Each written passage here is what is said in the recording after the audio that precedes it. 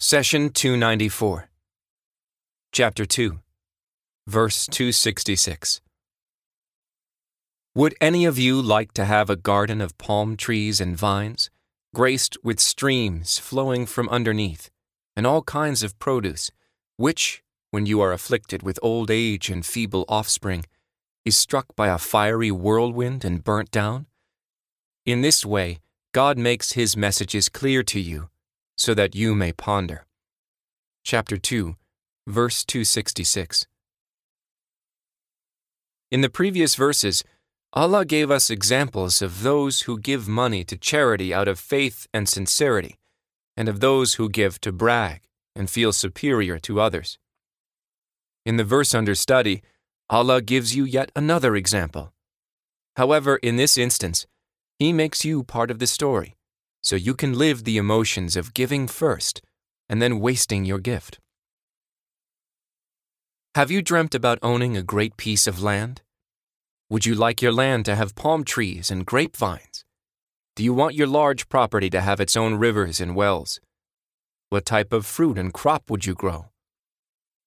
Close your eyes for a moment and picture the perfect land and how you and your family would enjoy it. Let's look at how Allah described this land. He started with, "Would any of you like to have a garden of palm trees and vines?" Allah mentioned palm trees and grapevines in particular because they are cherished by growers and farmers. He says, "Tell them the example of two men. To one of them we gave 2 gardens of grapevines, surrounded them with date palms, and put fields in between. Both gardens yielded fruit and did not fail in any way. We made a stream flow through them, and so he had abundant fruit. One day, while talking to his friend, he said, 'I have more wealth and a larger following than you.' He went into his garden and wronged himself by saying, 'I do not think this will ever perish, or that the last hour will ever come. Even if I were to be taken back to my Lord, I would certainly find something even better there.'" Chapter 18, verses 32 through 36. The gardens mentioned in the verses above had many types of plants, but Allah specified 2 in particular, date palms and grapevines. Allah continues the description, "with streams flowing from underneath." This phrase is usually mentioned in the Quran in a couple of variations with subtle differences. Let's examine the differences. God says, describing paradise, "God has prepared for them gardens graced with rivers flowing from underneath, and there they will stay. That is the supreme triumph." Chapter 9, verse 89. And in another verse he says, "The forerunners, the first of the immigrants and those who supported them, and those who have followed them in doing good. Allah is pleased with them, and they are pleased with Him. He has prepared gardens for them with rivers flowing underneath them, remaining in them timelessly, forever and ever. That is the great victory." Chapter 9, verse 100. Take note that in the first verse Allah says, "with rivers flowing from underneath," while in the second He says, "rivers flowing underneath them," omitting the preposition from. What is the difference, you may ask?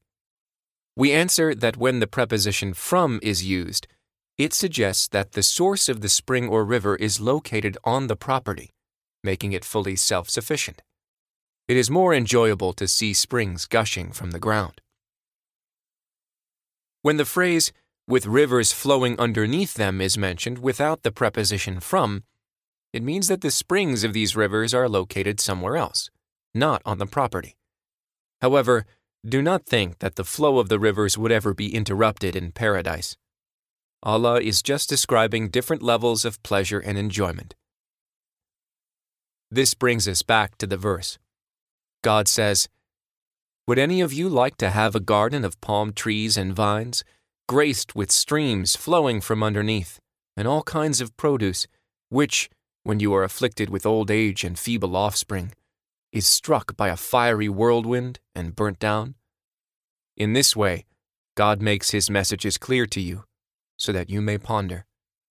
Chapter 2, verse 266. Remember that perfect piece of land you dreamed about? You worked very hard all your life for this property. You secured water for irrigation, grew crops for food, and fruits for enjoyment. But you are getting older and weaker by the day. Now you rely on the yield of this garden more than ever before, not only for yourself, but also for your weak children. This represents the height of dependence on this piece of land. It is your family's security blanket. 2 vulnerable generations are living off of it. How would you feel in your weak old age if a storm hits the land that is supporting your helpless children? How would you feel if your crops were burned to the ground from thunder strikes? Would you feel extreme sadness, anger, desperation? This is exactly how you would feel if you gave money to charity and then wasted the immense rewards by bragging, hurtful words, and harm. High hopes come crashing down on bad intentions. Thus, every time you spend to help others, you should pause and think about your true motivation. Imagine that perfect piece of land, and do not do anything to destroy it. The prophet, peace be upon him, said, "Convey my teachings to the people, even if it is only a single verse." Please take a moment to subscribe and to share with your family and friends. Visit us at www.qurangarden.com.